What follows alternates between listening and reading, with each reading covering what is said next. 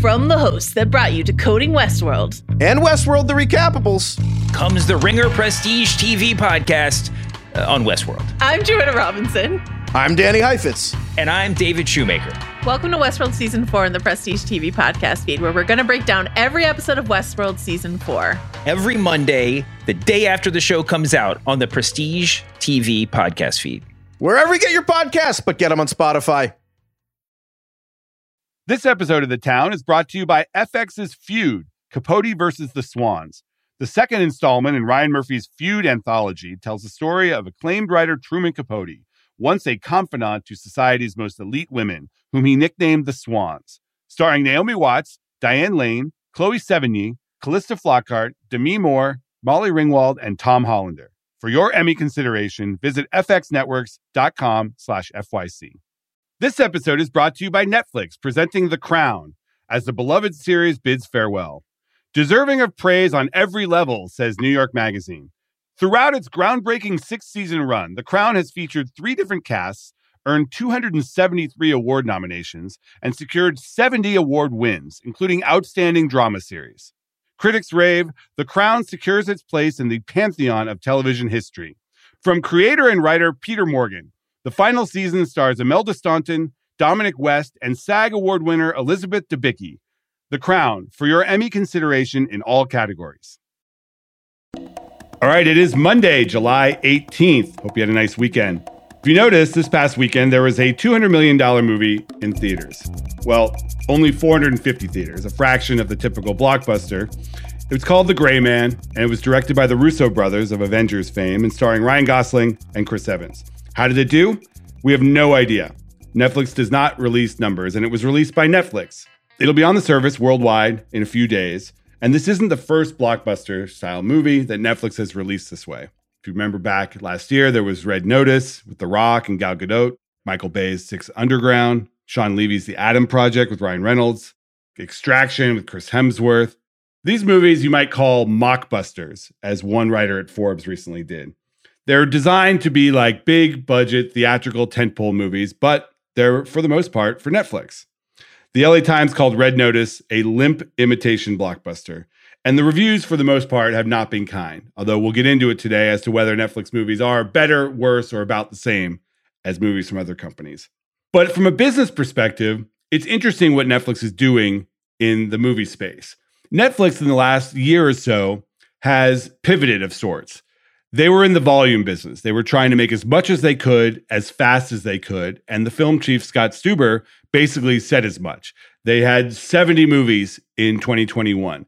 They had over 100, or are going to have over 100 this year. But they've basically said that they're going to try to make fewer and better and more targeted movies in the future. The Gray Man is one of them. They think that they can make a big impact, and they're putting a marketing spend behind it that they usually don't do at Netflix, at least not until now. So today we're going to get into the Netflix movie strategy, how it works from a business perspective, and what they need to do to be competitive. Because right now, Netflix is under fire, and they've got to justify all that spending, got to build up subscribers, and reverse the turn that they've recently suffered. I have Bloomberg's Lucas Shaw on the show today, and we're going to discuss all things Netflix film. From The Ringer and Puck, I'm Matt Bellany, and this is The Town. All right, we are here with Lucas Shaw of Bloomberg. Lucas, you have seen The Gray Man in all its glory. It's pretty clear that Netflix, which got into the movie business a few years ago with basically taking any project that was passed on by a big movie studio or a pet project that a director couldn't get made anywhere else, and they are now in a new phase of movies where they are, from time to time, dropping big money on big stars and big directors with mixed results. What's your take on the Netflix movie strategy right now? They're trying to go from sort of their take on it is they're trying to go from kind of the quantity to quality. And I do buy into that, because if you just look at the steady escalation in volume that they made 2 movies in 2015. They made 17 or so in 2016.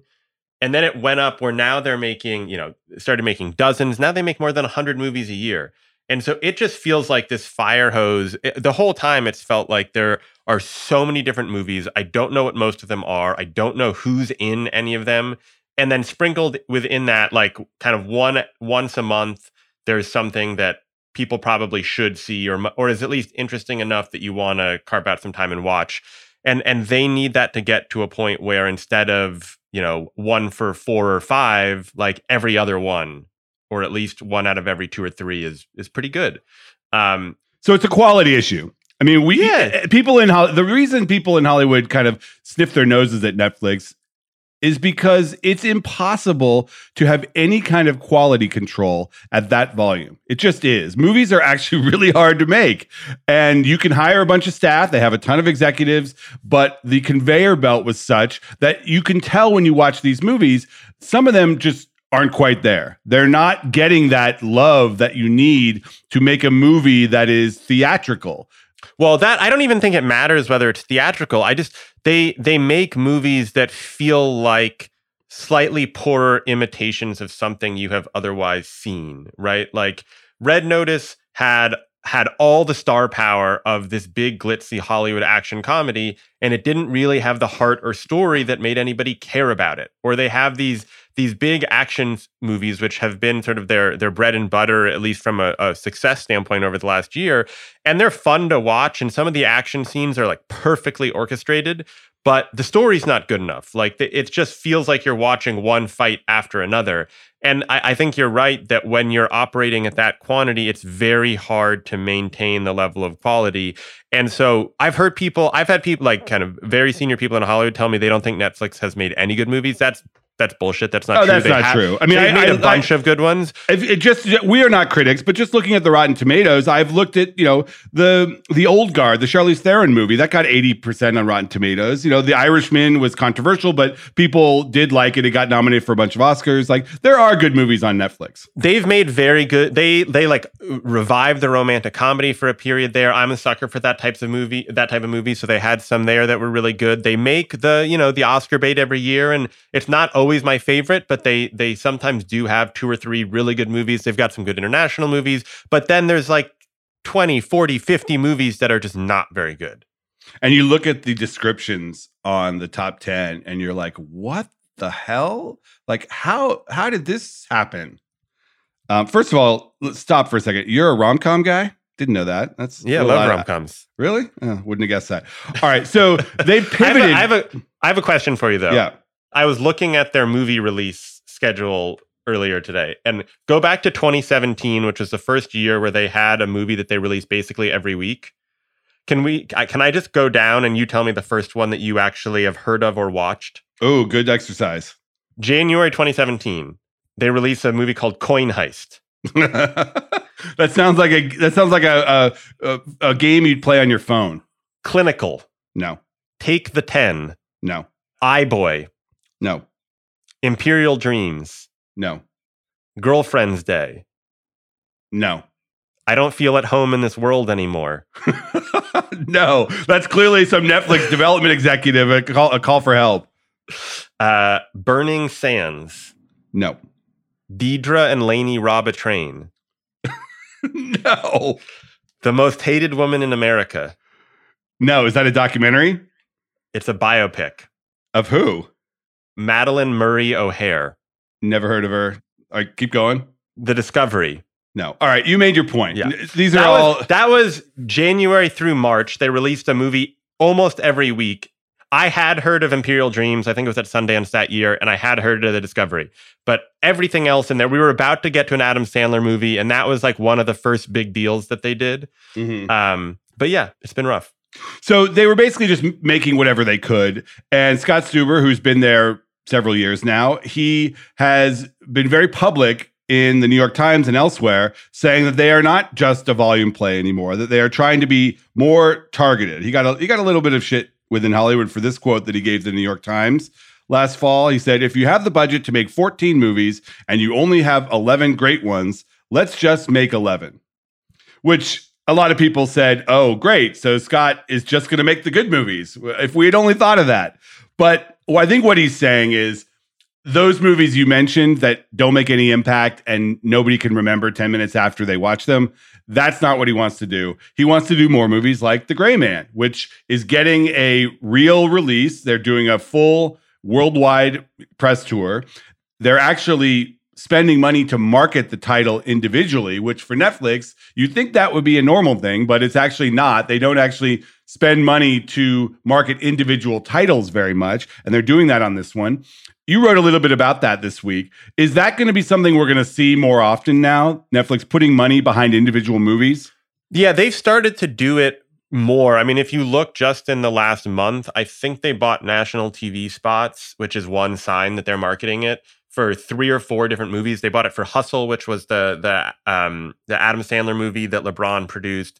They did it for Sea Beast, this animated movie. There was one other that I'm forgetting, and The Gray Man. I think, look, the film team at Netflix in particular, and not just them, really, the programming team across the company wants to market their titles more. The marketing team would like to market everything more. It's really at the top. My sense is it's at the top of the company. There's always been this aversion to doing it because the whole game has been, we have the captive audience. Let's just feed them what they need from that using the algorithm.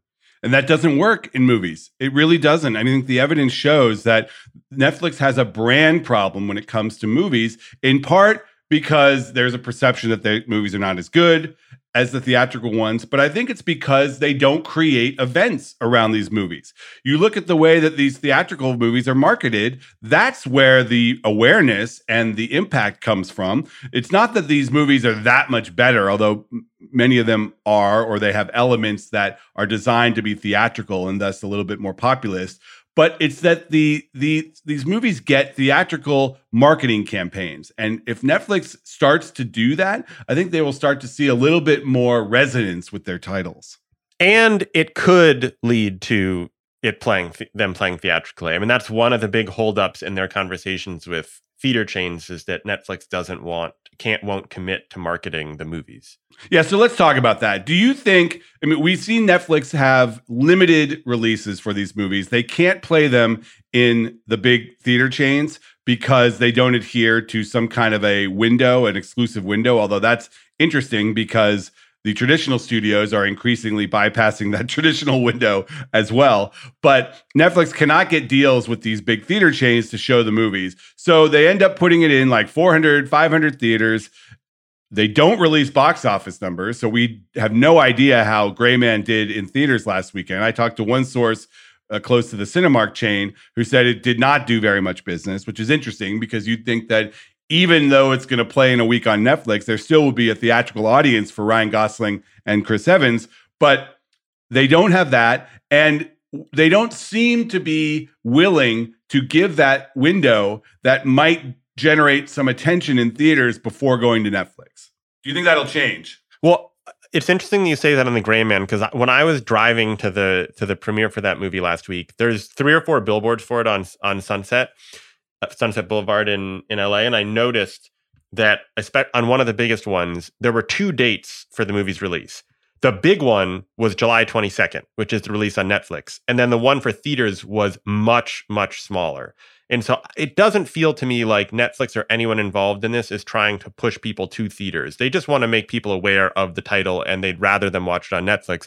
And I think that is in a roundabout way of giving my answer to the question, because it doesn't seem like they're committed to the idea yet, right? Like there are some people at Netflix who want to put their movies in theaters. They want to market them. The windowing issue should not be an issue anymore. As you noted, all these other studios are basically doing the same thing. And it just requires the company to believe that there is value in putting the movie in theaters financially, in terms of marketing, and that it's not going to make their users feel like Netflix is not worth the value. Right, exactly. And I think that's where the hang up is that they are so focused on the user value proposition for Netflix that they feel that if you give these movies, let's say, a 30-day theatrical window, that the user of Netflix won't like that. And I tend to disagree. We've seen example after example of movies that are huge on streaming after their short theatrical window. Look what happened with Encanto for Disney. It made $200 million worldwide in theaters, then goes on Disney Plus and becomes gigantic on Disney Plus. And we just saw the first half of the year, the 2 biggest things on streaming for music were the Encanto soundtrack and We Don't Talk About Bruno, the song. So I think there is a way to do this, but Netflix has to want to do it. And I wonder if the financial pressures that they are experiencing right now with the stock price and with some of the layoffs they've had and the ad tier that is coming to the service, if maybe they would explore theatrical distribution as a revenue generator. It seems like a bit of a no-brainer when you have movies at the scale of The Gray Man, Red Notice, Old Guard, which you referenced. They have the sequel to Knives Out coming out later this year, which made, what was it, $400 million or something in theaters. There's no reason. Also, just the success Netflix has had with some of the output deals they've done. That Disney deal that gave them a bunch of the Star Wars and Marvel movies. They've now got a new Sony deal that's going to give them future Spider-Man. And there's a huge audience for them. There's a reason Netflix is willing to pay hundreds of millions of dollars for those rights. So why not put your biggest movie in theaters for a month? And then people who don't want to go to theaters or who want to watch it again will watch it on Netflix. I think that would be a huge benefit to them. But, there are costs associated with releasing in theaters. And I think there is also some reluctance to dive into that theatrical distribution business in a bigger way, because you have to be, you're all of a sudden susceptible to the whims of the audience, and you can have flops. We would know if there was a movie in theaters for a month, we would probably know if it was a flop. Of the three streaming services, Netflix, Amazon, or of the three kind of big streaming services that don't have a traditional movie studio, Netflix, Amazon, and Apple, which one of them do you think will have the biggest theatrical slate in the next year? It's funny you say that, because I know Apple has been making some deals lately, specifically on the Formula One movie with Brad Pitt, that does require a certain theatrical window.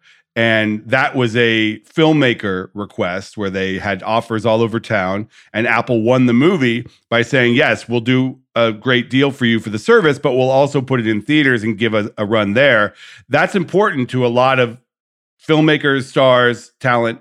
And Netflix has so far, they say they're trying to do that. I know they tried on The Irishman, and the theater owners just put up the kibosh, but I think that Apple is being willing to spend the money and make the deals to do that. They seem to have an inside track. Amazon used to do that, and it seems now they are going the opposite direction with some of these bigger movies, like with Borat, like with the Coming to America movie, and those were pandemic era movies.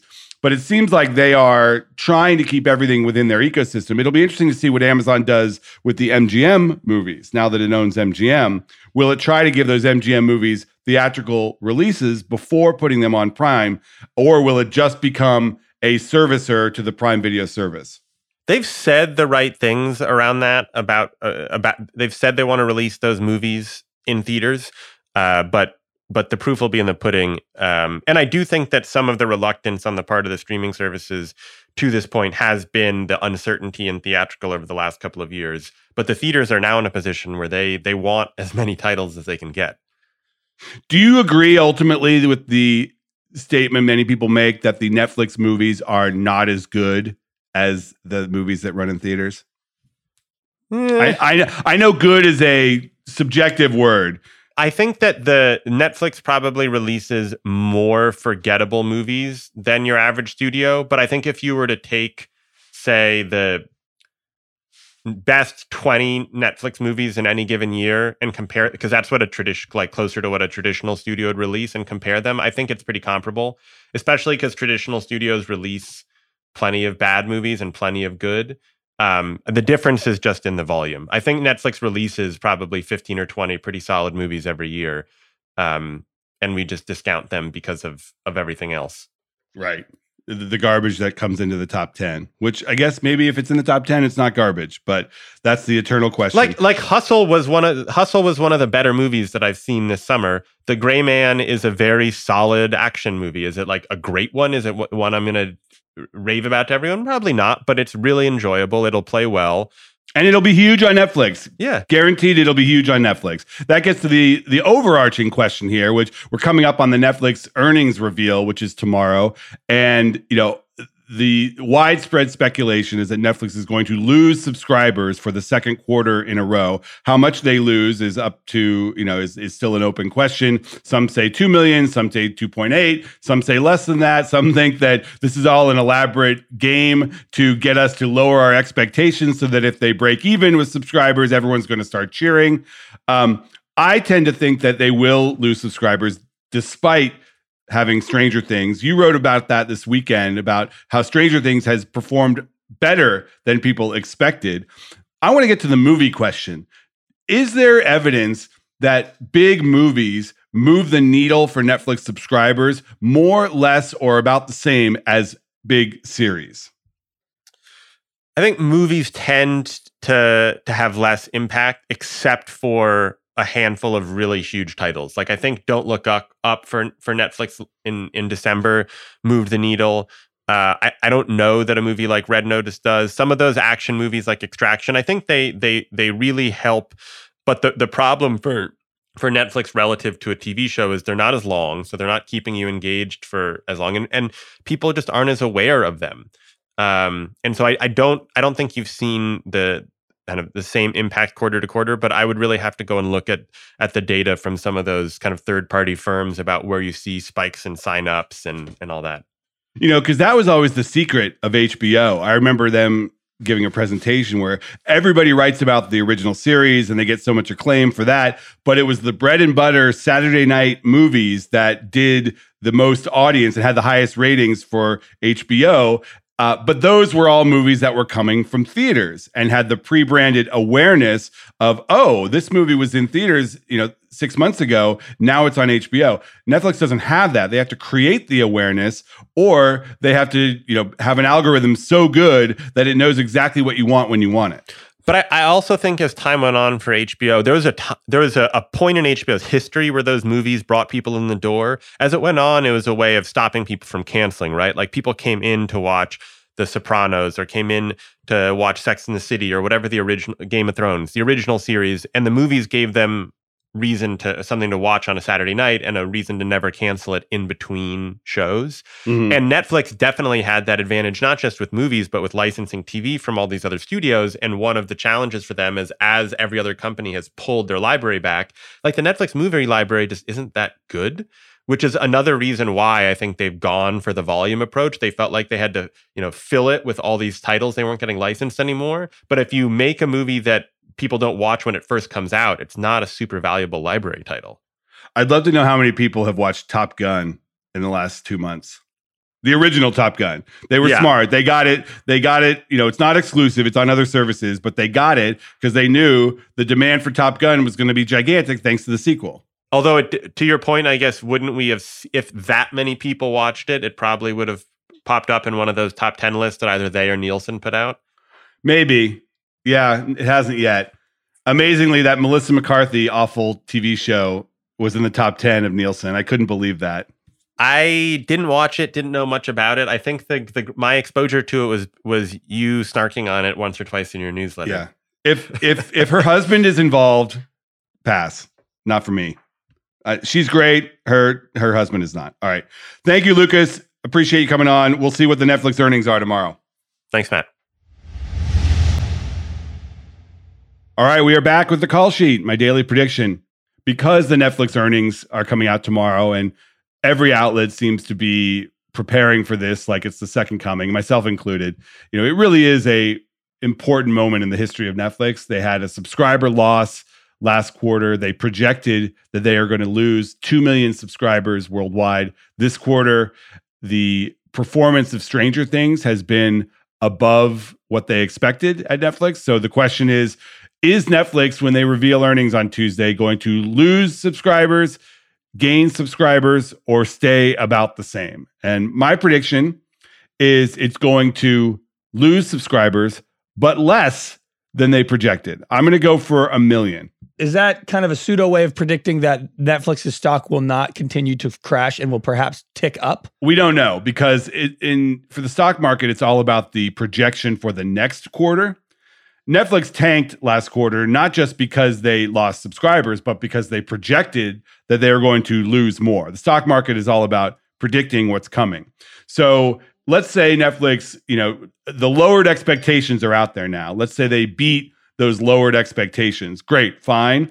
But it's all about what they say for next quarter. If they say, oh crap, we're going to lose 5 million subscribers next quarter, the stock will go down even more. If they say, hey, things seem to be turning around for us and we're going to predict that we're going to stay even or even gain next quarter, then that's a signal to the market that maybe things are going to be better. What's your thought on that? What do you think is going to happen there? I think that they're going to project another loss. I mean, they will not have Stranger Things. They do have some stuff coming. They have a new season of The Crown later this year. They've got the Knives Out sequel. Is Knives Out going to be in theaters at all, or is that strictly Netflix? They have not said what the theatrical component is going to be for Knives Out. We do know it's going to the Toronto Film Festival, where the original Knives Out premiered. And I would not be surprised if they did a theatrical element for this, considering it is a theatrical franchise that they're taking over. But they haven't said exactly what they're doing. But I think that's going to be huge. I mean, that is a movie that most people saw, and I think would be interested to see Daniel Craig back with another all-star cast. Agree. I love that movie, and it's fun that an original movie took off like it did. Do you have a Netflix prediction? Do you think that they're lowballing here on the projections to try to get people to not expect much, and then they come in and they say, hey, we're breaking even? I kind of do. I don't know if it's the Rich Greenfield in me, but I'm a little bit bullish on Netflix right now. So I'm kind of predicting a positive day for them tomorrow. Yeah, Rich got a little bit of shit from people who emailed me this weekend saying he was on the show on Friday talking about how Netflix is the only company that makes money in streaming, which is accurate, but there are all these competitors that have other businesses like Disney with theme parks and Warner Brothers Discovery with the HBO TV business that have cushions for them to support this streaming pivot that they're all doing. And he was minimizing that a little bit. But Rich made some good points about the fact that, A, Netflix has figured out how to do this in a way that makes money, and they have those 220 million subscribers that others would kill for. And they have this ad tier coming, which the demand for ads on Netflix is going to be huge when they can finally offer that to ad buyers. All right, that is the show for today. I want to thank Lucas Shaw from Bloomberg for coming on, producer Craig Horlbeck, and I want to thank you. We'll see you later this week.